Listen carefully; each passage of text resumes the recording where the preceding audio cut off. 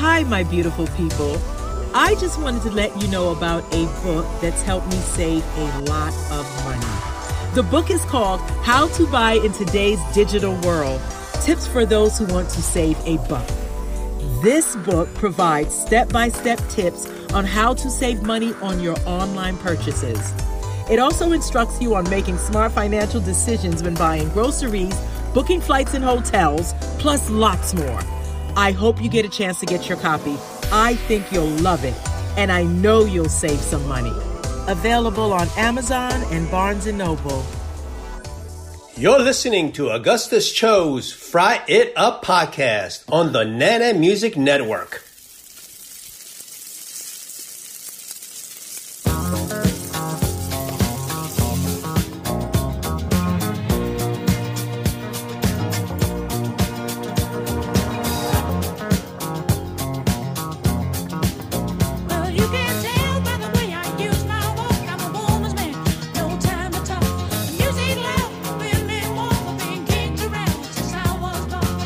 On today's Fry It Up with Augustus Cho, my guest is a cultural icon, no doubt about it, and still going strong.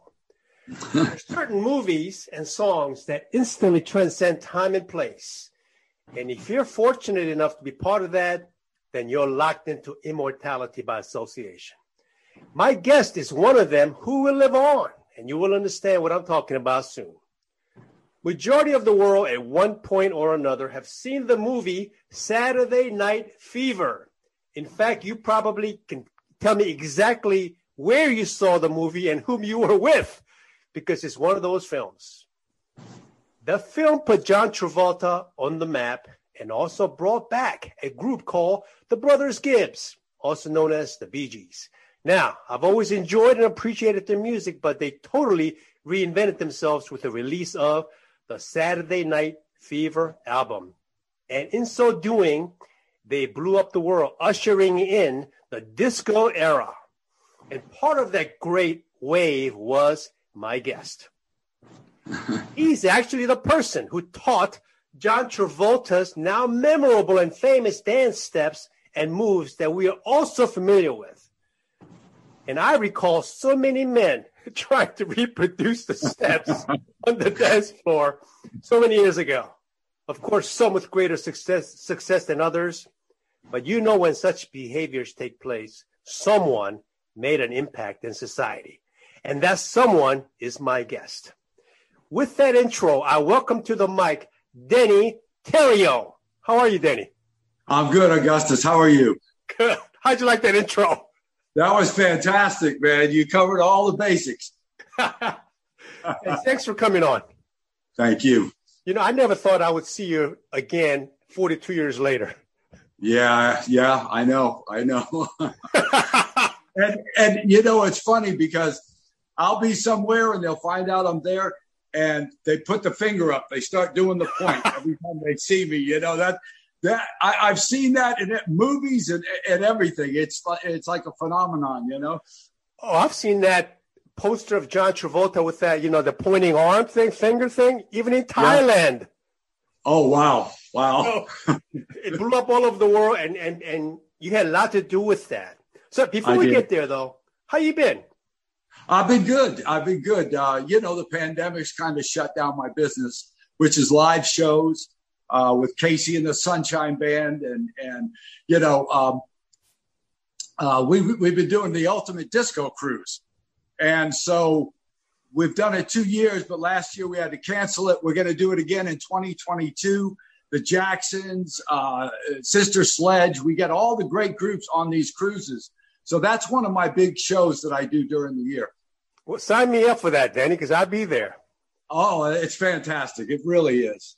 Yeah, I want to be, about 45, 50 years younger than I am today. Yeah, I know what you mean, brother. I know what you mean. You know, when you see those movies and those cultural iconic scenes, you know, it makes you think about lots of different things. And, I mean, Travolta was a good actor, but I didn't think he was such a great dancer until I saw that movie. And then I asked myself, where in the hell did he get that from? And it was you. I've got a surprise for you. Not many people have seen these. I pulled this out of my archives. I'm going to try to show you here. And you tell me if I got it good. Oh, yeah. Looking good there. That was a long time ago now, Augustus. You know what? I can appreciate that, though, because I'm still probably about 20 years old in my heart. Absolutely. And that's what it's all about, Keep yourself in good shape, keep your spirit young, and you'll stay young. Yeah, I read somewhere, and I see my calendar every day, on my iPhone, and it says, it's not the age, it's the vibration. Yeah. So that's, I'll try to stick with that. Obviously, you are a superb dancer. How did they come to be? How'd you get into dancing? Well, the funny thing about it is a lot of the movie was what I was doing back in the day. I was actually going to dance contests in Los Angeles. I won the state singles and couples championship in the 70s. That's okay. At Disneyland, full house, and all the great dancers from all over the California came. And so it kind of blossomed from there, but I had never done any choreography. And one day I was out by the pool in Hollywood, and I was talking to this young lady, Deborah Pratt, and she told me that her manager managed John Travolta. Now, he was doing Welcome Back, Kotter at the time. Right. She said, they're doing this movie called The Tribal Rights of the New Saturday Night. And I said, okay. She goes, they might be interested in you. You're a street dancer. That's what they're looking for. So I went to this guy's office, and I had a reel-to-reel. Now, I'm terrible with technology, so I couldn't find the light. The guy gave me the Hollywood brush off. He said, well, I'll call you. and as a dancer, I was eating a lot of peanut butter back then to stay alive, Oh, I imagine. So I'm not going to let this pass me up. I moved all the furniture. I turned the radio on his stereo. I thought he was going to call the cops on me. And Jungle Boogie from Kool and the Gang came on. Jungle Boogie. Yeah. And I started dancing. And the guy got on the phone and he called Paramount. He goes, I don't know what this guy's doing, but it's fantastic and it's right for this movie. Next thing I know, I'm in the studio with John Travolta. How old were you then? 22. And how old was John? He's about 3 or 4 years younger than me. Okay. When you first saw it, go ahead. He was just starting out on Welcome Back, Kotter. Yeah, I remember that. That was pretty good. It's one of those shows that I still remember, and I like the characters on that show. But when you said the 70s, that sounds hell of a lot better than the last century. So yeah, we're doing all right. Yeah, I try to sugarcoat it. Yeah. You know what? At some point, I'm not even ashamed of the fact that I'm a child of the 60s and 70s because we had one hell of a music scene. We danced. It was a great cultural time to be alive. It really was. And it's funny because when we do these cruises or I do these live shows, 4,000, 5,000 people, you can see these people. I mean, they're aged, but you can see the youth coming back in. And when they hear the music, it's crazy. They start doing the hustle. And so, music is a wonderful thing. But that music was particularly happy. It had great lyrics, romance, dance. And so it was a great time. Great time. Yeah. And that opening dance when Travolta goes to that disco and that Saturday night music starts and he starts moving, the dance floor clears and it's like, damn. Yeah. That's a shock right there. And because you came out with those steps, I mean, you put not only the film, but you put him on the map forever. Yes, absolutely. And you know what? I couldn't have done it. When he first came into the rehearsal hall, when I first met him, he said, I already know how to dance. I said, okay. So I put some music on and he started doing the Barbarino thing, from Welcome Back, Kotter. Yeah. I said, that's good, John. Now sit down. And I put my music on and I started doing the clock splits, the Russian leaps. Oh, man. The point. And he said, I want to learn that. And once he said that, I knew I had him, So, and we went on from there. I used to take him to clubs and get him into the atmosphere and the feeling of it. And he was just a wonderful student. Just a wonderful student. Good. What kind of a human being was he to you? He was great. He was. Now, sometimes I literally had to drive down to the set of Welcome Back, Kotter, because after the show, the fans would be there and they'd want pictures and autographs. And I'd be on the side going, come on, John. And I'd be pointing at my wrist, my watch, we got time. We got to go dance. But he took it very serious. There was even a point that they were going to cut the dance scenes out. And John said, if you do that, I'll walk. And even at that point, he knew that the dancing and the music made that film. You said that John said that if they cut it out, he's walking. Yes, absolutely. I agree with that. I think that just set the whole tone. So that's great. Before you went to the Disneyland in Anaheim, California, how did you get into dancing? Is that something you always were interested in? How did you evolve into that? I had an older sister, and on the weekends she used to bring her friends over, and she'd lock the door, and I'd hear them in there playing music and dancing. So one night I went and fixed the blinds and went outside, and I looked in, and these girls were having the best time dancing, and I said, you know what? I got to learn that because the ladies like it. So, and that's what started me dancing. I used to go to Teen Town and all the different, when I was young, and I'd win the dance contests. And so it really came from that. Bandstand. I used to watch Bandstand. Oh, yeah. So all those things kind of brought me, and I was good at it. I was kind of a natural, and I just picked it up. I loved Fred Astaire. I loved the Nicholas brothers. I learned how to do splits from the Nicholas brothers. So, it all came from that. And then when I went out to California, I saw this dance contest. They were giving away money. I said, oh, what a great way to not work, Yeah. So to make money. How old were you then? Were you in your early 20s? I was 19, 20. Yeah, that's a good time to do it. Good time to do it. Did you ever think, when you look back, that from that moment on, dance would define your life and the quality of your life 50, 60 years later? No, because I had a passion for it. When people used to applaud when I do the splits and the knee drops and I said, well, I have a passion for this. They love me. And it was kind of a social thing for me. And it just took off from there. So the saying, you never worked a day in your life applies to you. Well, no, there was some rough times. I laid carpet. I sold, clothes, and I'd borrow some and bring them back and put them on the rack, when I'd go out. But, I took jobs when things were slow. I worked for Dick Clark at one time. By the way, Dick Clark was the first guy to bring street dancing really to the mainstream media, because at that time you had to be a trained dancer. But Dick knew that this street dancing was really cool. I was also, they called me the white token in a group called the Lockers, which was an all-black group. And we did the Roberta Flack special. I was on Soul Train. So, and I just love the way African-Americans dance. It's like the rhythm, the music gets in them and they just, they move to the music. So I picked a lot of stuff up from the Lockers and some of the African-American dancers.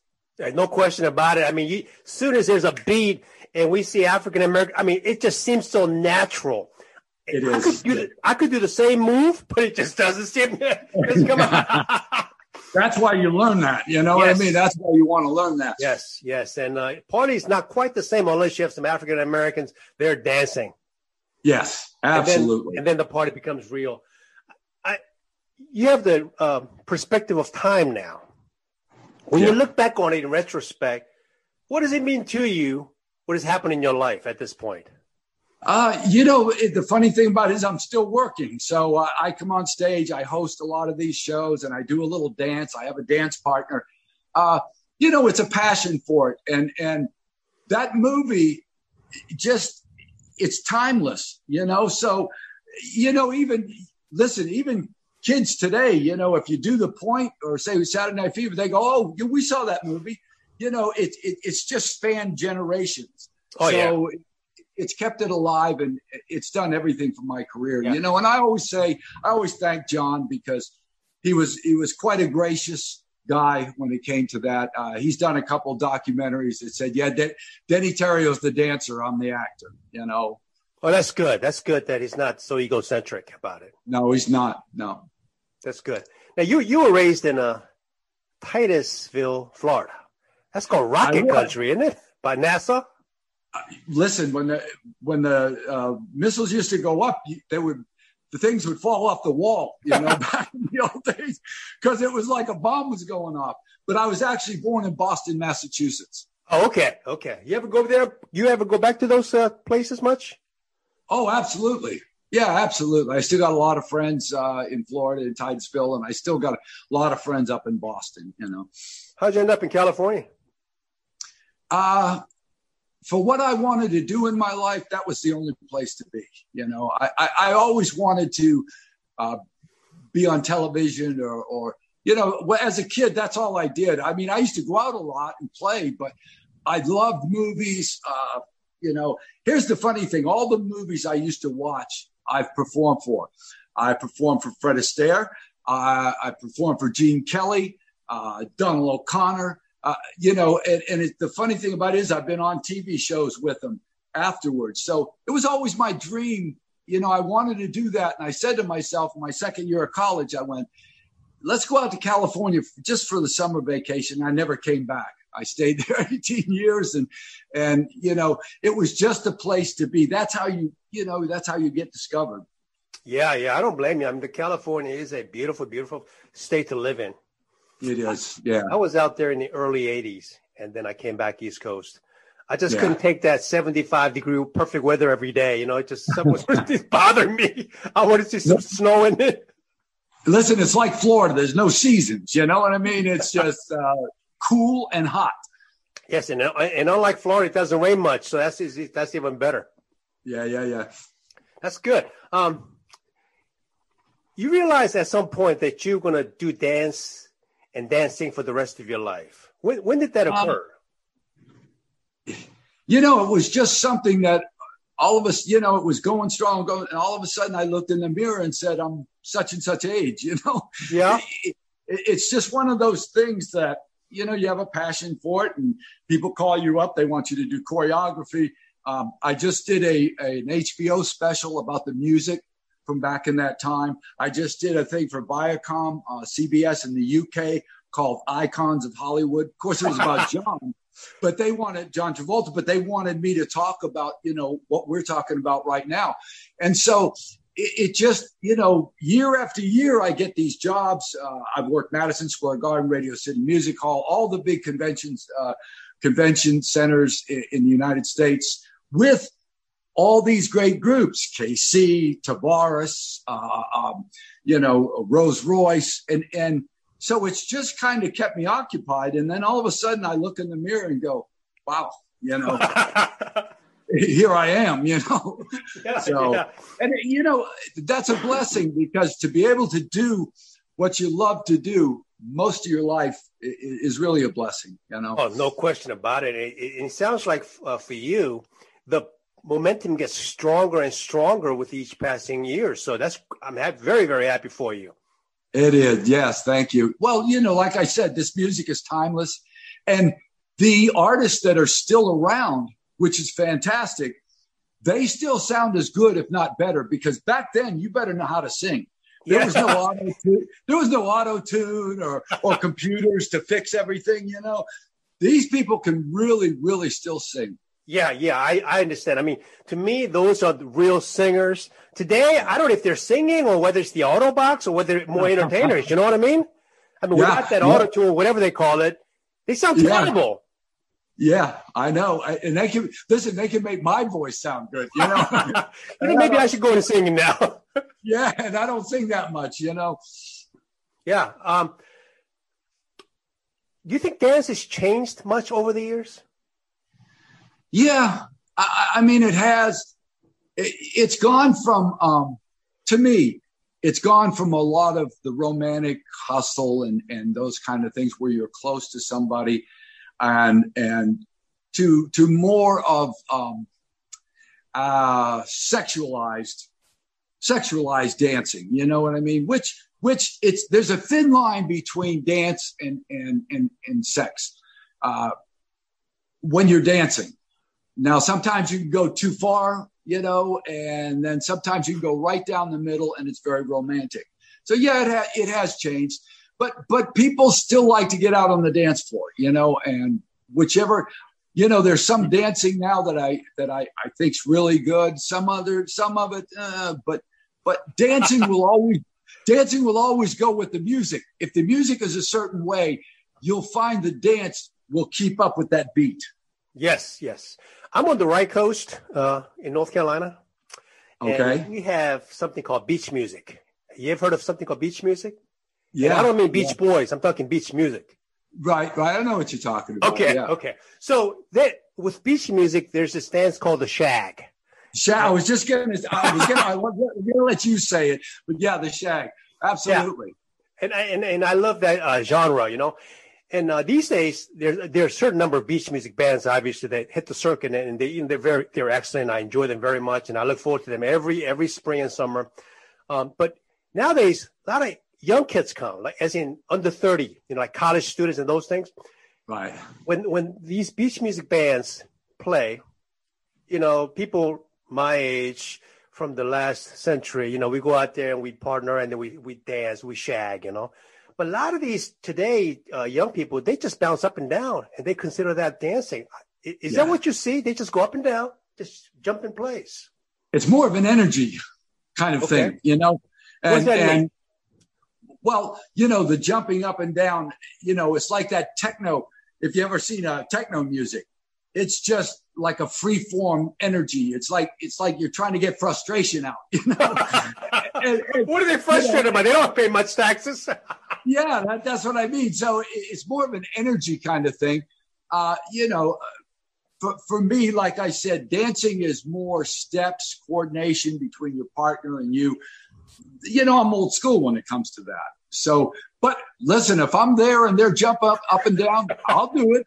You know, I can do that too, you know. And we will be right back after this important message.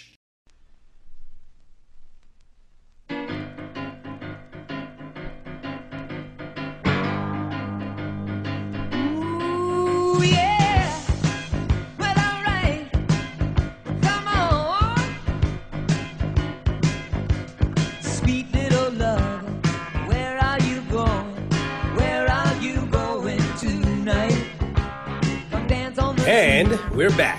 All right, let me circle back and ask you. You spoke about, you know, how artists were real singers and real talent back in our age. Do you think that's? And I agree with you 100%. I mean, I still listen to Eagles. You know what I mean? So,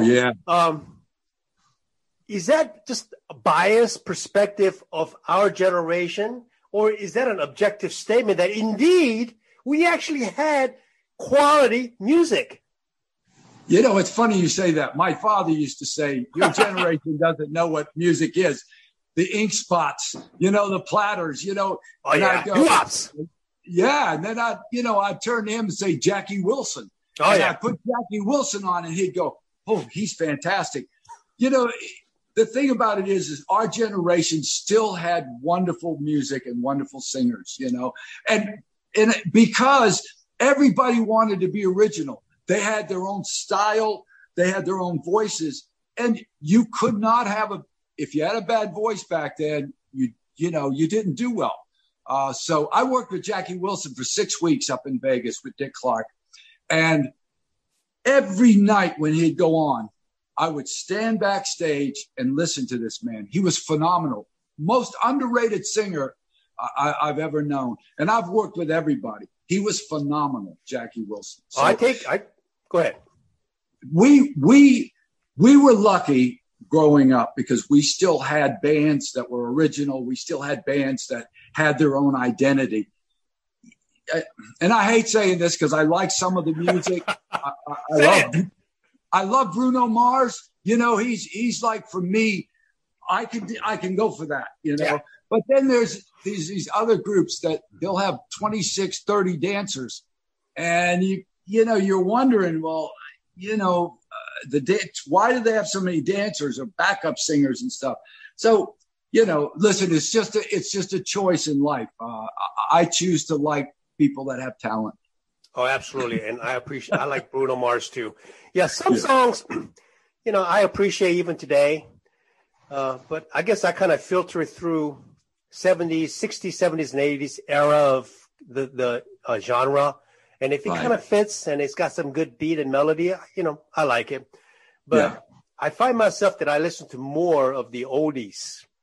Yes. I don't know. I don't know what they call it oldies. To me, it's the real music. But hey, that's just one man's opinion, And the funny thing about the oldies music, you knew all the lyrics. Yes. You know what I mean? You knew all the lyrics. Now, there was one song that I never danced to, and that's I Will Survive.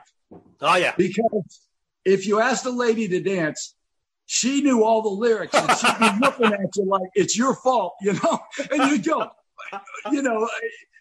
it was really one of those songs that really, the women would get, they're like, yeah, you were every guy that had a bad relationship with her, and so that's one song I never danced to. I love the song and I love Gloria, but yeah, that was their national anthem. I remember because I was in a town called Chapel Hill, and I used to run to that song as I was jogging around town, and when that song came on, it had a good rhythm, a lot of energy. But when I listened to the verse, it's like, damn, maybe I'm listening to the wrong song. The funny thing was I was breaking up with somebody at the time, so I felt like she was talking to me, it's like. Yeah, I know. That's what I mean. You can look in their eyes and go, yeah, I just met you, but it was a great song. I mean, Gloria is an incredible artist. I've worked with her so many times and just a sweetheart of a lady, but what a voice on her, I've worked with so many great artists, I could go on and on. I just recently did a show, the disco show on the cruise with the remaining Jacksons, which was interesting because they did Michael's songs. Did Jermaine show up? No, he wasn't there. It was Tito and the rest of them, but I got you. But they had a couple of the families, nephews and grandsons. What voices on these kids? So it was a conglomeration of the Jackson family with Tito and Randy and a couple of them out front. And you know what? You close your eyes and you go, wow, Michael, because I tell you what, man, I met Michael twice. He was such a gentleman to me. Funny thing about it is I'm 5'11", almost 6 foot tall. He was just a little bit shorter. He's not a small guy. Everybody thought he's little Michael. He was pretty tall guy, but I love Michael. That was a guy that was a pop star, pop star. No question about it. I think a couple of days ago, I was at the gym exercising, and I put on the YouTube. I think it was the Jackson's 30th anniversary at the Grammy Award, and they did a show at the medley. I mean, no one could touch the Jacksons in the 70s or in the 60s. When they came on the show, TV show, the world stopped. We looked at that black and white, and nobody could touch them. And when I saw them today, it's still the same way. No one can produce that energy, the five brothers putting it on there. No one can touch them. No. And I got to tell you a quick story, Augustus. I was invited to Jane Fonda had this get together. It was a charity thing. And all the big celebrities are going to be there. My manager said, you got to go. So I went there and, you're backstage and you want to know who you're following, because, you want to go. So I went up to the guy and he had the list. I said, who am I following? He goes, well, let me look. There'll be Marvin Gaye, Michael Jackson, then you. It's like, whoa. Yeah, no pressure, right? No pressure. So I'm backstage and I'm thinking, what am I going to do to get this crowd crazy? So I'm out on stage, I'm doing my thing, and I look at the crowd and I take my hands like part the crowd. So they part about 6 feet. I do a 360 in the air into a split, no hands come up, and I look at the crowd and go like this. they chased me back to the stage. I did a chest slide up into a split, turn around, went, good night. Come backstage, and I'm sweating, and I'm going, wow. And I hear this voice, Mr. Terrio. And I'm going, where's that coming from? He came out of the shadows. It was Michael Jackson. He goes, I think you're a fantastic dancer. Wow. And that stuck with me all my life. Same thing with Fred Astaire. I danced for him one time, and he said to me, it was a Merv Griffin show, and Merv asked him, so what do you look for in a dancer? He goes, some dancers are trained. They're great. But the great dancers have their own style. And he said, like this gentleman right here, and he patted me on the leg. So those are two things in my life that, really stand out, Those are the two Olympic gold medals. I mean, you have one king and the other king complimenting you. I mean, if Michael says you're a great dancer, hey, that's the end of the paragraph right there. Yeah, but I think he stole one of my steps. No. I would not be surprised. And that's okay because, hey, as consuming, viewers, we enjoy whatever is good. So it doesn't bother me. It's a compliment. Yeah. With all those split shifts that you've been doing, can you still walk straight?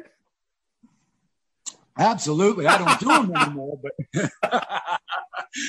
you can't do those anymore. I mean, but what I still can do is I still have that rhythm. I still do a lot of the moves that John does from the movie, but I have my own things that I do. But no, the knee drops and the splits. I had a doctor back in the day tell me, you won't walk past 30. And I've still made it, So he was wrong, He was wrong. Let me tell you, Deney, I can still visualize because I've seen enough of it on TV. You doing the split.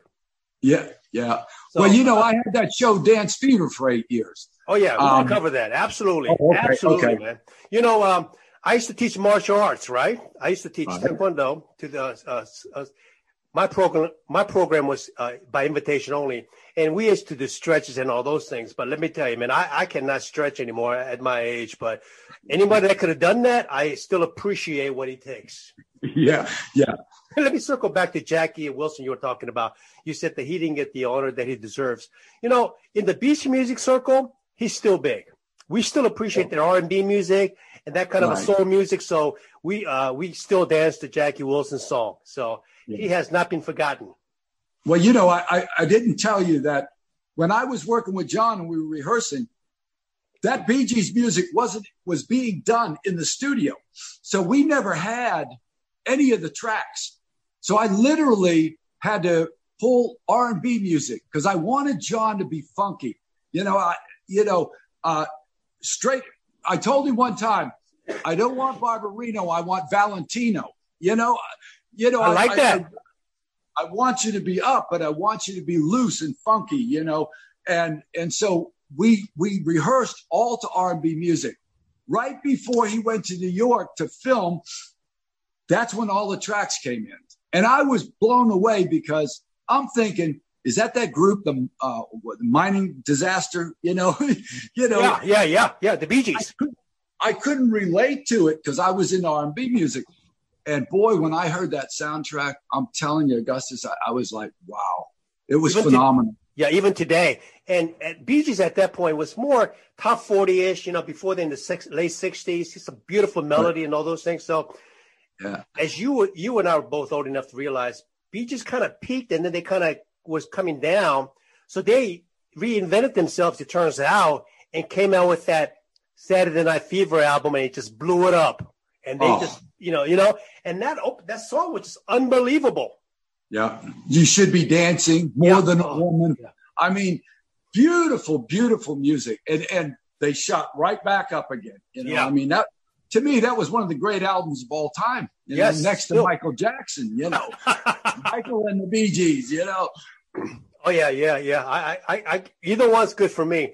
I mean, I was conscious enough because I was in my early 20s or late teens when everything was happening. So I was fully alive to fully enjoy what was going on. And when that Bee Gees, that album was incredible because one song will come out, hit number one. Yeah. A month later, a second track will come out number one. It was just one after another. It was just wonderful era of music. Yeah, absolutely. Absolutely. And they were wonderful times because, you could go to the club, you could dress up, fix your hair up nice. You know what I mean? That's, there was kind of there was a thing going on where you dressed up, you looked good, you showered, you didn't go out and get a 25-cent beer with a T-shirt and holes in it and, a cap backwards. You really wanted to look good when you went out, Yes. So it was a great time. Yes. And I was going to actually ask you whether you and John got ready because you already had the track, but you answered that. So that must have been pretty phenomenal when you practiced and got John ready without the original track. And then when they play that track with the music, you must have been blown away how everything fit. Yeah, because, like I said, the mining disaster group. We were doing a lot of R&B groups, the OJs and groups like that. And I think that's what John liked about it. He liked the R&B kind of sound. And I'm thinking, boy, I hope this music's good. And then I heard You Should Be Dancing. And I went, that's a song that, the drums in the back, the beat just, it actually makes you want to get up and dance. Absolutely. Phenomenal. When you see them, go ahead. It was a movie that was a throwaway movie. They were all counting on Grease. And all of a sudden, I think that's probably why it hit. Everybody was kind of comfortable. They didn't expect anything. And boy, when that movie came out, oof.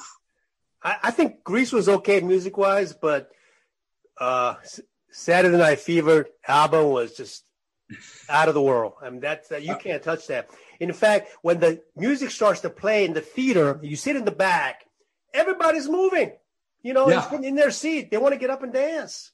Yeah, so, absolutely. Absolutely, Augustus. Was John a natural student of dancing, or did you have to kind of work with him a little bit on certain things? He was unfamiliar with street dancing, and the feel, because John went into Broadway and, he was into that New York scene. Although in New York, underground discos and things were happening, he wasn't really a part of that. So when he got into this situation as an actor, he had to feel the part. So when he got into the part, and I used to take him to clubs out in LA because that's where we rehearsed, he jumped into it as an actor, full on into it. But he knew he had to get the dancing down, and I was the guy because I had been doing clubs out in LA all through the underground, all through the early 70s. And, so he had the right guy. Luckily, the fit came together because that was my first choreography job. First time I'd ever done choreography. And I just showed him what I knew. And it was like the point. There was another way of doing that. But then when John started pointing and I'd yell freeze, he'd put that hand on his hip and put the finger up. And I went, keep it. You know what I mean? I wrote it down on my book. The point. I knew it. We were developing steps right then.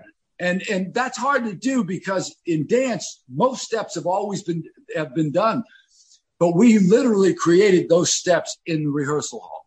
Yeah, and that point, that stance right there, that came out with that poster, and that poster even ended up in Thailand somewhere. So it was probably anybody's imagination. They asked me recently on this interview for CBS in the UK. They said, do you consider John a Hollywood icon? And I went, no. And they went, you don't? And I said, no, he's an international icon. And they said, well, for the tape, say yes, he is a Hollywood icon. But he was so famous everywhere in this world, that he couldn't go anywhere without thousands of people at the airport. He was huge internationally. Yeah. That poster in Farrah Fawcett's bathing suit poster blew it all up. I remember that. Yeah, that was nice. When you took John to these disco places when you were trying to teach him. How was the public's reaction to him? Because he's been on TV with Welcome Back, Kotter. Well, Welcome Back, Kotter was kind of just starting out. A lot of people, watched the show. More people in New York, and we were in L.A. Right. And, in L.A., there's celebrities everywhere. You know what I'm saying? So when I take John to the club, we were more interested in getting him out on the dance floor. So when we first started, he'd go out. He had his girlfriend, Diana Hyland, and she would come out with us, and he'd go out and dance a little bit and get kind of familiar. By about the second month, there were girls lined up next to the dance floor waiting for him to get off. But it wasn't because he was John Travolta. It was he was out there kicking it and was John Travolta, So this was Beverly Hills. So, he literally got so good that girls would line up and say, will you dance with me next? Will you dance with me next? So like I said, he really wanted this, and he knew that the dancing and the music, that was going to make the film, because, there's a little darkness in that film. Yes. And the funny thing about it is when you talk to people about it, they never mention it. True. Yeah. Wow, he can dance, and the music was fantastic. Even Paramount at the time, I remember the president of Paramount was saying, I don't know if we can put this thing out for children or underage, and then all of a sudden there were lines around the block, and he went, okay, this is a hit. He didn't think it was going to work. Now I was at the premiere. And everybody, you thought that you said that John didn't think it was going to be a hit? No, the president of Paramount. Oh, okay, the executives. Yeah, because they thought there was too much violence and it was risque. It was more risque than I had thought. It was a little rough. Yeah, and so when I was at the premiere, I mean everybody was there. Every big star and every actor and dancer.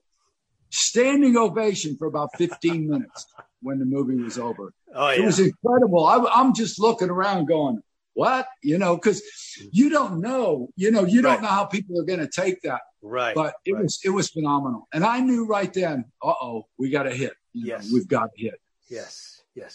And we will be right back after this important message.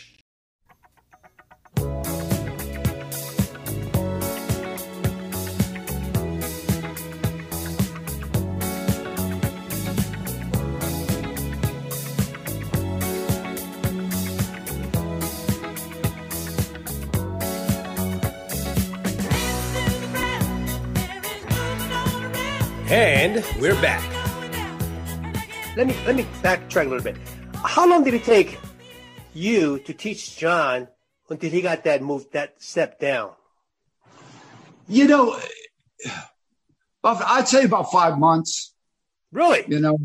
About 5 months. When there was times John had things to do, so we'd have to cancel rehearsal or something. But okay. I'm telling you, I really nitpicked. I really, because as a dancer myself, I knew what the audience liked. See, there's a thing about dancing. When you get out there and dance and you hit certain steps and the audience goes, yeah, you want to keep that. So I was the audience. I was being the audience. And when John would do a move, I'd go, oh, they'll like that. We'll work on that. That's what we'll work on. The knee drops, the clock splits where he was spinning around in the splits. Yep. That's called a clock split. People love those things. Now, I did that in my routine. The point, and so I would keep all those specific steps. And in the premiere, that's the one people were applauding for. Every one of those big steps he did, and the point where he pointed and moved around like that, those are things that I liked. I became the audience, and I put that on him. Yeah, well, you did a great job. Now, did you have an overview of the steps, or was it as you went along, you adjusted it? I'll be honest with you, Augustus. I didn't know what the hell I was doing. I had no idea what I was doing. I was a young guy. It was my first big deal. And so I said to myself, what you got to do is go in there and do what I just told you. Tell him to do this step. If he does it right and it looks good, keep it. And that's how we work. We developed that whole thing, the two of us, in a studio. Wow. And were you sweating at any point? I'm trying to think of the producer that produced the show, Robert Stigwood. We got a call that he was coming down. So I'm in rehearsal. John comes in. He's kind of nervous. He goes, Denny, Robert Stigwood's coming in to see what we're doing. I said, yeah, okay. He goes, I can't do it by myself. He said, you got to dance with me. And I went, really? So Stigwood comes in with all the people around, the other producers, and we did all this step back and, the roll and everything, and dead silence. All of a sudden, Stigwood goes, I like it. Well, of course, everybody else started applauding, and saying, yeah, we like it too. And he actually did. He said, I love what you're doing. And because he was the last word, he owned the Bee Gees. He was their Bee Gees guy. He put the money up. He was the guy. But when I'm telling you, dead silence. And when he started applauding and he said, I love it. I love what you're doing. So we knew we were there. Excellent. Excellent. At some point, after you got John down and all that stuff, and you saw the progress of the film, did you get a sense before the release that this could be a hit? Or you had no idea, or what was going on in your mind? I had no idea. I was getting paid a little money, and it was my first time. But I tell you what I did sense. I sensed John had this passion for what he was doing. And that's all you really want when you're teaching somebody. You want, in martial arts, if you've got a student that has a passion for that, he's going to go a long way, and he's going to do what you tell him. He's going to try to do it to his best. And so in that area, I knew John was going to be great on screen. But this was a throwaway film for Greece, and it wasn't really being backed up by a lot of promo and but yeah, I had a feeling, but I didn't have the feeling like I had when I was at the premiere, and I knew then this is a hit. And then there were lines around the buildings, and people, once the reviews came out, it was all over.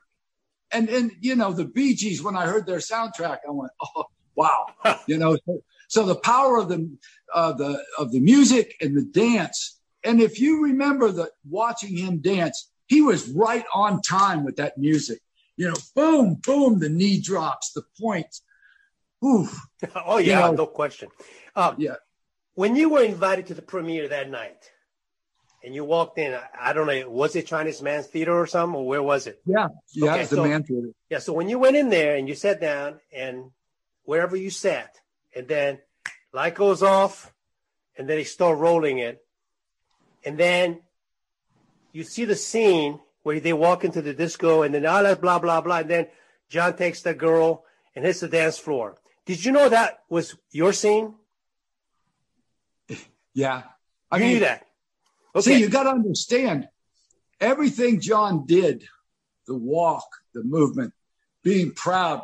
See, when I was dancing in nightclubs and making money, I was the king of the disco. So when I would come in, guys would go, hey, Denny, because the girls were attracted to me because I could dance. Oh, yeah. And he got, he understood that. When we used to go to clubs, what clubs? You went to a club where all the girls were, you didn't That's go the to point, a club. Isn't it? Yeah. And they'd let the girls in free. You'd be paying $10 to get in, but the good looking girls were in free. It's the same thing with dance. Guys will kind of go, yeah, he's okay. But the girls, when you can dance, they'll walk right up to you. You're fantastic, And John had that. When the opening scene, when he walked in, he had confidence. And after the confidence, when he started dancing, people went, wow, his confidence is as good as his dancing. And so it was a whole thing, a dancer, that's a whole thing for a dancer. How you hold yourself, your poise. You know, he owned the club. When he went into the club, he owned it. Why? Because he could outdance anybody there. You know, I try to tell this to my son, but he wouldn't listen. I told you got to go where the women are, you know? Mm-hmm. So when John hits the dance floor and then BJ's play that opening track, that's the first time you saw the music and the dance come together? Yeah. Yeah. And what was that like for you when you realized both orally and visually how he came across? Well, you know, I'm real technical. Like, if I watch myself dance, I'll go, you know, I should have done this a little better. My foot should have been here. So I'm watching it in a technical, you know, as somebody that knows the steps. I'm thinking, okay, he could have done a little bit better. But the crowd, you know, the people, they were stunned. They were literally stunned. Yes, we were. Yeah. So I'm thinking, Denny, you're too technical. Listen to the crowd. They're they're going crazy. They're applauding this. And so I knew right then, you know, I was just being a little too technical. But man, he knocked it out of the park. I'm telling you, Augustus. He's something else. That was an amazing opening to the rest of the movie. Absolutely. So, you hit a triple hit home run on that one. When that opening was ended and they were applauding, etc., did you think that what you did in 1976 would have such an impact then and even 40 years later? No. I was just scared, and I was trying to get through my first job and make it look halfway decent. And then it was like this big groundswell. You know, the next thing I knew, you know, I got a television show out of it. Yeah, we'll talk about that. Don't worry about it. It was like the rocket going off, you know, and I'm just hoping, I hope he does a good job, you know. And the rest is history, man. I'm still doing it in 2020, 21, 22. Yeah. You know? Yeah, that is amazing. But when you look back on it, 40 some years later, it has to be amazing to you that the thing that you put together, with duct tape and chewing gum blew up the world, and it came across so well. I mean, everybody liked it. Young, old, and everybody in between. Well, I always say this. It's so funny because when that movie came out, even guys in Oklahoma were going to dance studios. You got hit there. Yeah, you got a hit when they're getting white suits and going to dance school. Yes, I agree. Well, that was well-deserved kudos to you, and I wanted to make sure we cover every little inch of that subject matter. Anything else that we leave out on the Saturday Night Fever and the music and the dance thing? No, pretty much covered it. Okay, now, after the movie was released, when did the first contact to you come in terms of, hey, can you do this next, that sort of thing? Well, of course, they were all trying to get me on the talk shows, and so I got a call one day from Merv Griffin Studios. And the guy said, Mr. Terrio? I go, yeah. He goes, we'd like you to come on and open up the show with the dance from Saturday Night Fever. I said, yeah, I can do that. I said, so who's the guest? He goes, so-and-so and so-and-so and some dancer guy named Fred Astaire. I went, what? So I get there, I'm in rehearsal, and I'm doing my thing. And I see a figure back in the studio, and he's watching me. I don't know who it is. He's a small guy, isn't he? Huh? Is he a small guy? Fred Astaire? Who? Fred Astaire. No, not that small. But yeah, he's about like this. And so I go back to the dressing room, and the producer comes back and he goes, "We got to change." And I'm thinking, right off the bat, I'm getting scrubbed. He goes, "We don't want you to open up the show dancing." I went, "Oh boy, here it comes." He goes, "We're going to bring you out and you're going to dance for Fred Astaire and he's going to critique you." Wow. So about putting the fire up your rear end, huh? Man, I mean, I was good. I was everything in my mind. I mean, I hit those splits. And that's when he told me, he goes, there's trained dancers that are good, but the great ones have their own style. And he said, like this gentleman right here.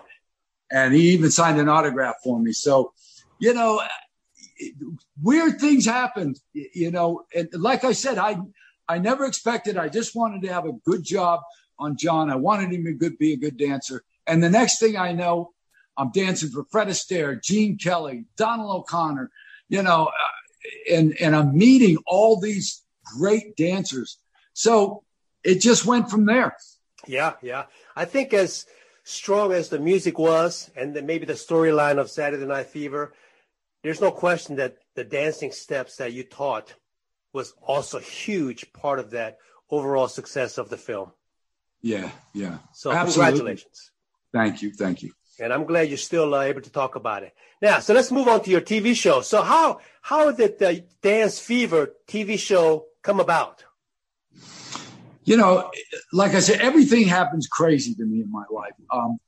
I had been doing some Merv Griffin shows, and there was a movie out called Thank God It's Friday with Donna Summer. Oh, yeah. And the Commodores and all these great acts. So Merv booked a Thursday and a Friday night. Well, Donna was coming on Thursday, and nobody wanted to come on Friday. They all wanted to come on Thursday. So Merv called me in, and he said, I've got this blank Friday. I don't know what to do. But I always had things on my mind. I said, you know, we should have a dance contest. You know, because that was the hit of Saturday Night Fever. He looked at me, he said, you know, how would we do this? I said, send me to these clubs. We'll have auditions, San Francisco, Los Angeles, New York City, and Dallas. Wow. 4 couples. I said, I'll pick out the dancers. I'll bring them in. He got Bill Wardlow from Billboard magazine, Regine from New York, and Johnny Casablanca Records. And we got the Village People to be the musical act. So I'm on the sideline. They mentioned me, you know, this young gentleman put this all together. I'm sleeping the next morning. I get a call. It's the producer. He said, it's the highest ratings Merv's had in 13 years. We're going to do a pilot. Wow. So I had to shoot down to the studio. They held the dancers over. We brought in the Freeman King as the DJ. We brought in the Village People, you know, as the musical act. And we put this show together. Next thing I know, it was sold for the summer. 13 shows for the summer in a storage room. I had to duck underneath the cameras and be wiped down because we had no air conditioning.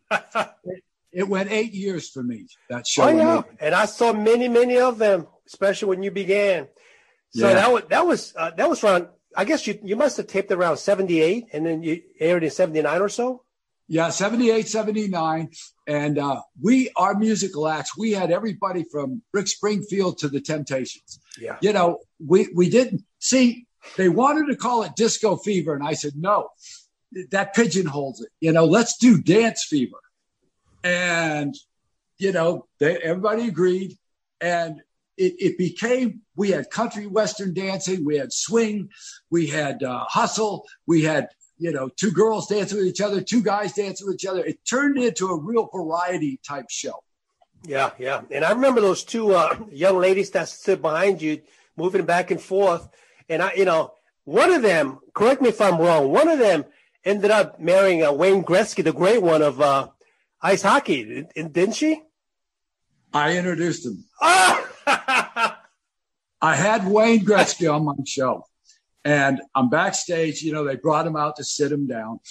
And Janet's pulling on my jacket. I'm going, don't do that. You're going to wrinkle it, you know. She goes, who is that? I said, that's Wayne Gretzky, you know, the hockey player, Edmonton. What's hockey? Yeah. And she looked at me. She goes, he's gorgeous. Introduce me. I said, well, we're about to start the show. You know, Janet, gorgeous Janet. I said, okay. So I walk over and I bring Janet. And Wayne looks down because she had the most beautiful long legs. He looks down at her ankles and he comes all the way up to the head. He gives a big smile. I said, Janet, Wayne Gretzky, They talk for a little bit. Next thing I know, they're dating. And the next thing I know, they're married. Yeah, I mean, I'd like to have 5% of that introduction. You know what I mean? Just 5. I think that's a legitimate cause there. I mean, the great one, Wayne Gretzky, just got drafted into the NHL a year or two before that. And so he was a very famous player at the time. And, absolutely. And I always wonder, I was at that time, small town in North Carolina. So, and I'm looking at you in Hollywood. So I'm thinking, I wonder why she married Wayne. And I eventually figured out that I think they're both Canadians, aren't they?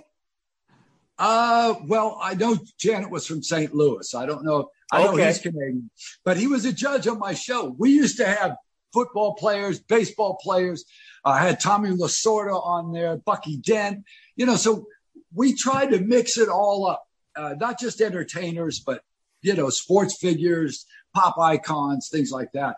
And he just happened to be on the show that day, and Janet fell in love just looking at him. And next thing I know, they're married. They got a beautiful daughter.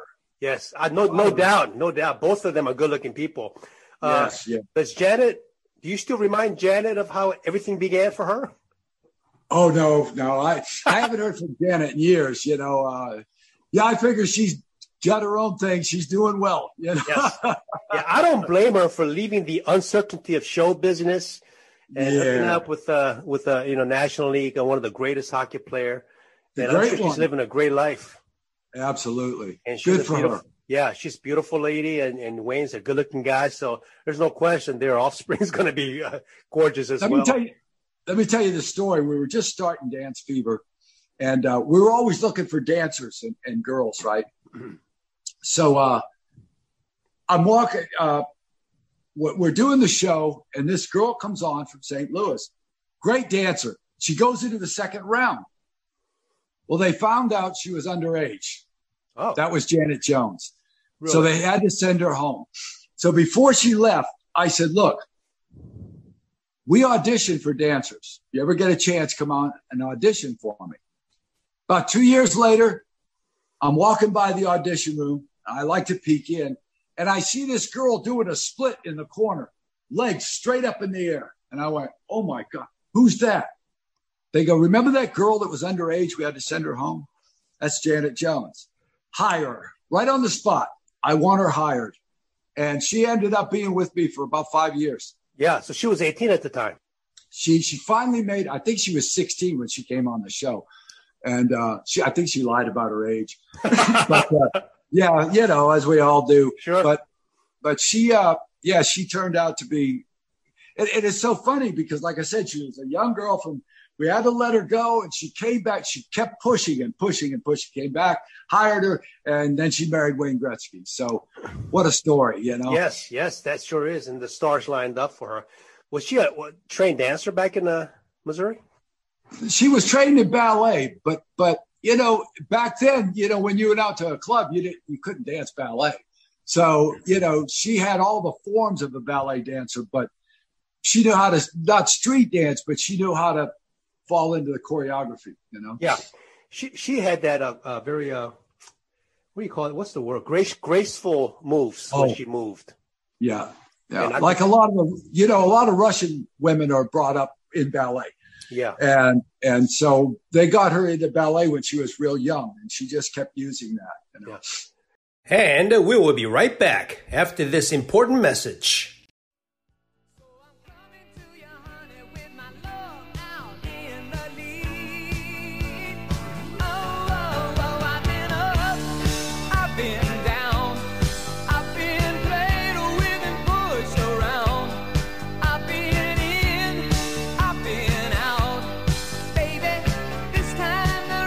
And we're back. Did you enjoy being the host of Dance Fever? Oh, I loved it. I mean, you got to understand, we would do 6 shows on the weekend, Saturday and Sunday, 300 people in the audience, and we'd have to bring them in, run them out, bring them in, run them out. So that's about 900 people a night. And it was fantastic because I'd get through all those shows and I'd have 3 or 4 months off. So we'd do a lot of them. We'd put them in the can. And look, I had Barry White on there. I had the Temptations. I had every famous musical act, Sylvester, from that time. And so it was great. I'd go talk to him, I got so good at it that it was second nature, and it was just the easiest gig I've ever had. Yeah, when I used to see you on TV in North Carolina, I mean, you didn't seem like a typical Hollywood kind of a person. You were just very down to earth and very friendly, and just gracious about with everybody. I figured I'd break the mold. And the funny thing about it is if you remember, the girls used to bring me the winner's envelope, and That's I'd give them a little kiss. Yes, and right. when they'd walk away, I'd roll my eyes like, I always think that, like Jackie Chan, I always like a little comedy in my dancing, and some of the dance routines would have comedy in it, played the Marx Brothers. And, I just think people they don't like real stringent things. They like to see something funny. And, and so that's what was my personality. Yeah, that's good, because humor is always welcome, and humor is always good. It kind of breaks things up. And I know that you, Denny, took your position seriously as host, but you didn't take yourself seriously. No. Yeah. You can't do it, because the whole thing about it is entertaining your audience. Yes. Your audience, they don't want to see somebody stiff and I'm so-and-so, Yes. They want to relate to you. Yes. They can't relate to you if you're in your own world, so you got to get in their world. Yeah. I just so you know, so many years ago, I used to see Dance Fever on Saturday afternoons. You came on in North Carolina. Wow. And then we go out Saturday evening and do our thing.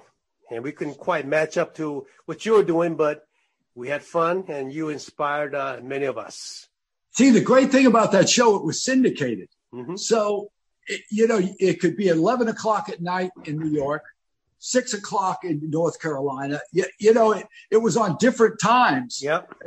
And back then you had the barter system, So I used to have to do promos for every city in the United States where the show was, and we had a lot of markets.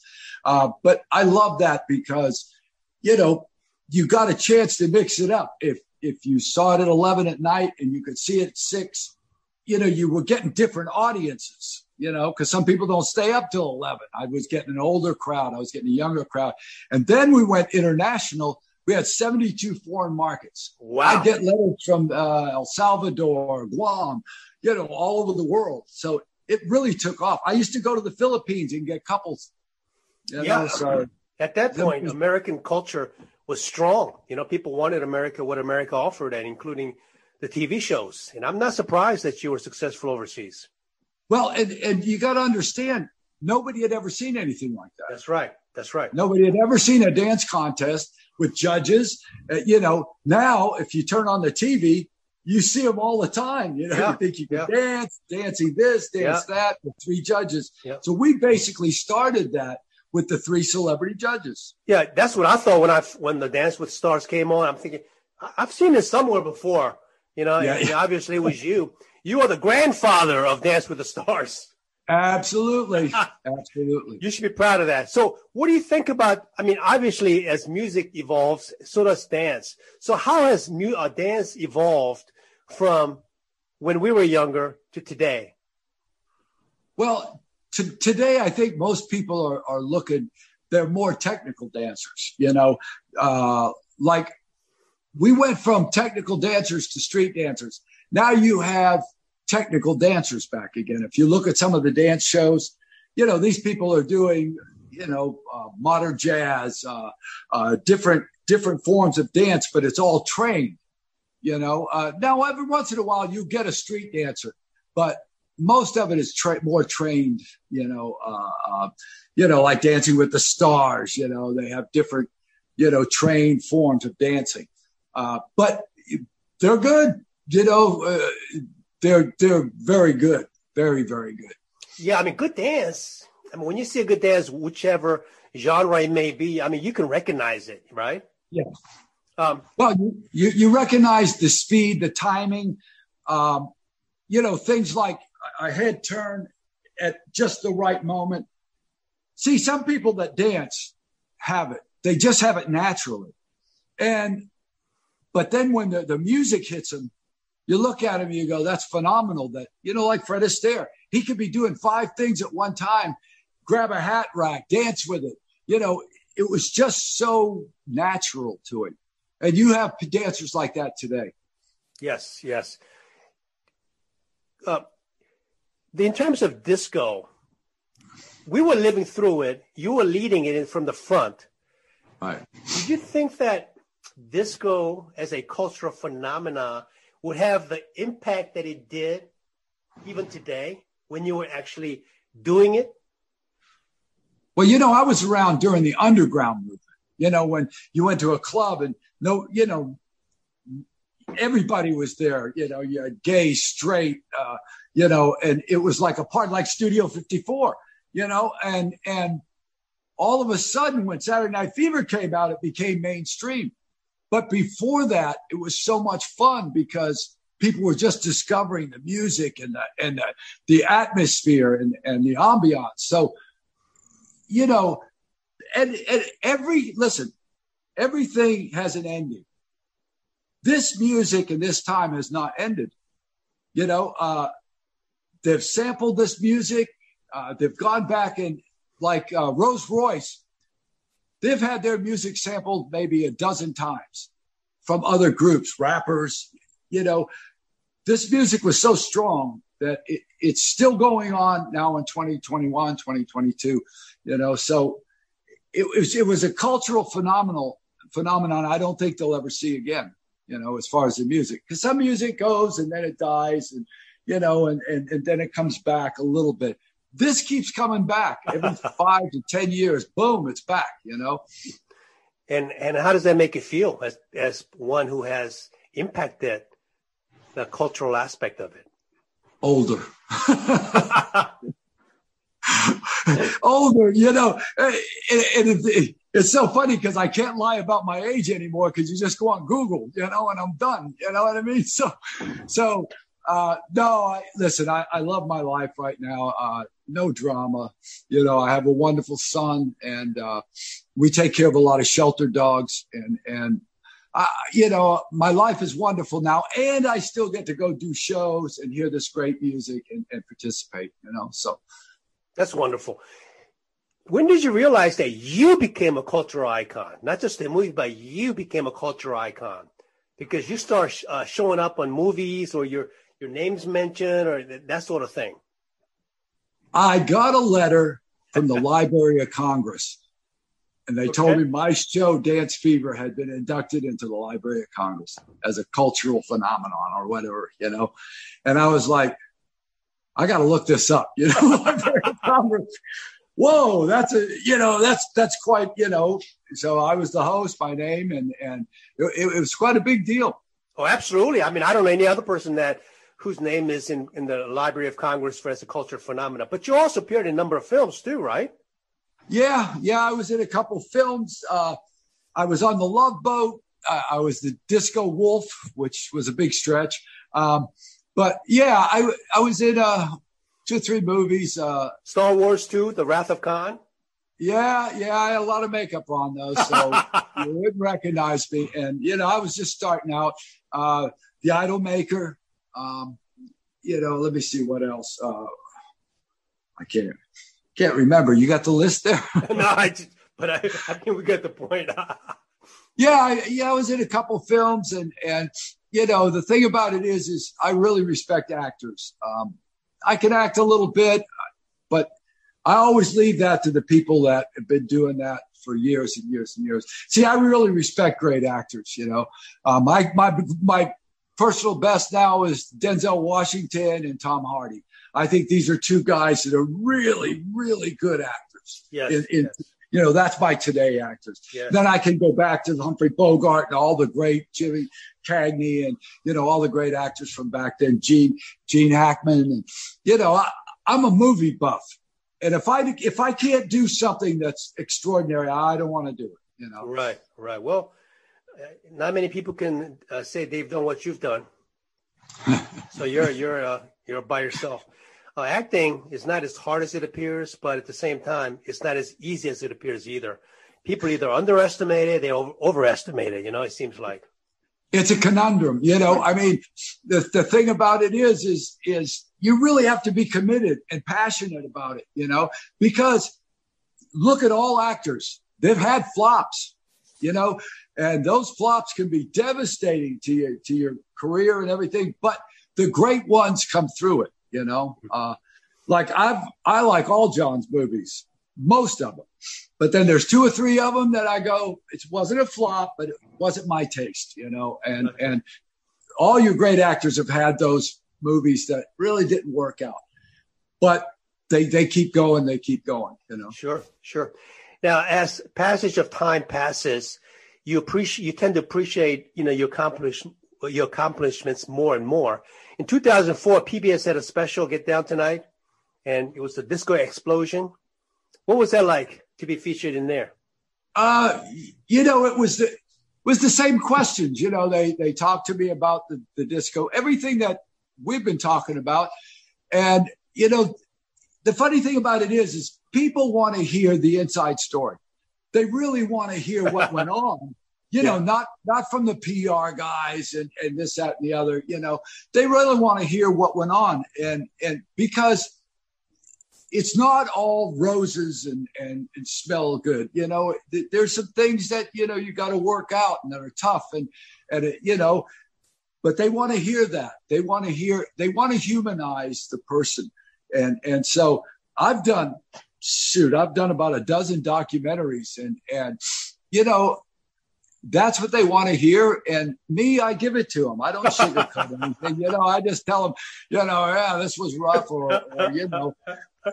so, and I think that's what they like about me. I am me. I'm nobody else. This is who I am. And this is what happened, Well, we like you for a lot of reasons. And you can take it to the bank, believe me, because I wouldn't say, because if you lie, you always get caught, Yes. There's always somebody out there, but you lied, Yeah, we like you for a lot of reasons. So, not to worry about that. I think it's accurate to say you're a dancer and a choreographer. Which one do you enjoy more nowadays? Dancer. Really? Choreographer is, it's something that, you do, but the other person might not do it well. One of my favorite movies was The Idolmaker, where I choreographed all the singers and the movement in that movie. And, I think the job on Saturday Night Fever was wonderful, but I love doing The Idolmaker. And for anybody that's ever seen it, it's about payola back in the 50s. And it's about, when Elvis is around and trying to hit the charts, Fabian and Frank Avalon. But it's really a wonderful movie. It's called The Idolmaker. Taylor Hackford, that was his first movie. He did Officer and a Gentleman after that, won an Academy Award. And I had so much fun doing that. I worked with the James Cleveland Choir. I worked with stages with scrims and steps and stairs. And that's the best work I've ever done with The Idolmaker. Great. Good to know. You also worked with Karen Lynn Gordney. And just to refresh everybody's memory, Karen Lynn Gordney was the woman that Travolta fell in love with in the film Saturday Night Live, and they do that dance in that like a ballet classroom type of setting, right? Right. Yeah. What was you had a chance to dance with her or perform as her partner? So what was that like? Give us some background on that. She's a wonderful lady, and when we first heard about it, she goes, it's been a long time, and I said, come here, just follow me, and we went on stage and we just killed it, because that's what I do, as a teacher and everything. I said, just follow me. She was wonderful, and I'm actually going to say, she goes, it was easier with you. I'm not going to say the other name, but she goes, it was easier with you, but of course I'm a choreographer, so it would be easier with me, but no, lovely lady. Yeah. And I got to dance with her afterwards, which was phenomenal, because it brought the audience right back to Saturday Night Fever. Oh, yeah. And the song More Than a Woman in the background. Yeah. Was she a natural dancer, or what did you think about that? She's a Broadway person, which they have to dance. They have to know dancing. And yeah, Broadway is, you got to know dance, you got to sing, you got to do it all. And how does, I don't know if you had a chance with her to ask her. I mean, what kind of sense do you get from her about her reminiscing about that film? Does she miss it? Well, that was the best thing I think she's ever done. So I know she's been in other movies, Broadway and stuff like that. But, I mean, everybody, when she did that film, everybody knew who she was. Karen Lynn Gorney. And, you say, well, that was John's partner. He was in love with her. That movie, there was 2 stars that came out of that movie. I think Karen Lynn Gorney and John Travolta. Yeah. You just remembered him. So that was her good time for her. Yeah, beautiful lady. And I looked her up recently, and she's still beautiful. It just saddens me to see, how time has aged everybody, including myself, and it's just kind of sad because you remember them in their prime. That moment in time. Yeah. But I mean, it happens to all of us. So what I have to say to people out there, it's going to happen to you too. So just be ready for it. Is it one of those just matter of time? It's just a matter of time. And like we were talking about, keep your spirit young. Stay young. Keep your weight. You got to keep your weight right. You know what I mean? You got to keep that weight right. Other than that, stay young. Hey, it's work for you. I mean, you look really, really young, and you're really energetic. I mean, you look good, man. Still 150. Still 150. Really? That is amazing. All right. So what's on your future plate? Well, I've got a great management company. Dave Oriola is my manager, and out of Boston. Before this pandemic showed up, we had it sewed up from the East Coast to the West Coast to California. 3,000, 4,000, 5,000 seaters with some of these great bands and a whole orchestra behind us.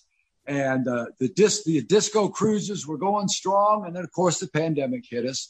And so we're regrouping now, trying to get some of those old shows. And hopefully, the country gets back and we can hug people again. And I can go out in the audience. And, music, the thing about it is people are going to rush back because music is part of the soul. And if you can't go see a great show or watch, live entertainment, you have to have music in your life, period. I mean, it's just the way it is. And I think it's going to come back strong, but, we got to heal. You know what I mean? We have to, make sure we heal and it's safe for everybody, especially my demographic, because they're older, Absolutely. I'm not that far behind you, so I hear what you're saying. All right. Well, next time you go out and hit the sea on a cruise out of Miami, let me know because I want to feel 50 years younger. You know what? You should do your podcast from there. That's a good idea. Actually, that's a good idea. I can do all your guests that you invited. We can have a good podcast down there. It'd be fun. They're all over the ship, and they're the top of the line. Absolutely. So let me know about that, okay? All right, Augustus. All right. Well, we thank you, Deney. What is the best contact information if people want to contact you in the meantime? Give that out for us so we can let people know. The Deney Terrio Dance Party. Deney Terrio Dance Party. Facebook. Deney is with one N, Deney, Terrio. Dance Party. Facebook. Oh, Facebook. Okay, Facebook. All right, that's excellent. Thank you, Deney, for sharing your life with us. And obviously, we wish you continued success. And this is Augustus Cho for Fry It Out. Over and out. Hi, my beautiful people. I just wanted to let you know about a book that's helped me save a lot of money. The book is called How to Buy in Today's Digital World, Tips for Those Who Want to Save a Buck. This book provides step-by-step tips on how to save money on your online purchases.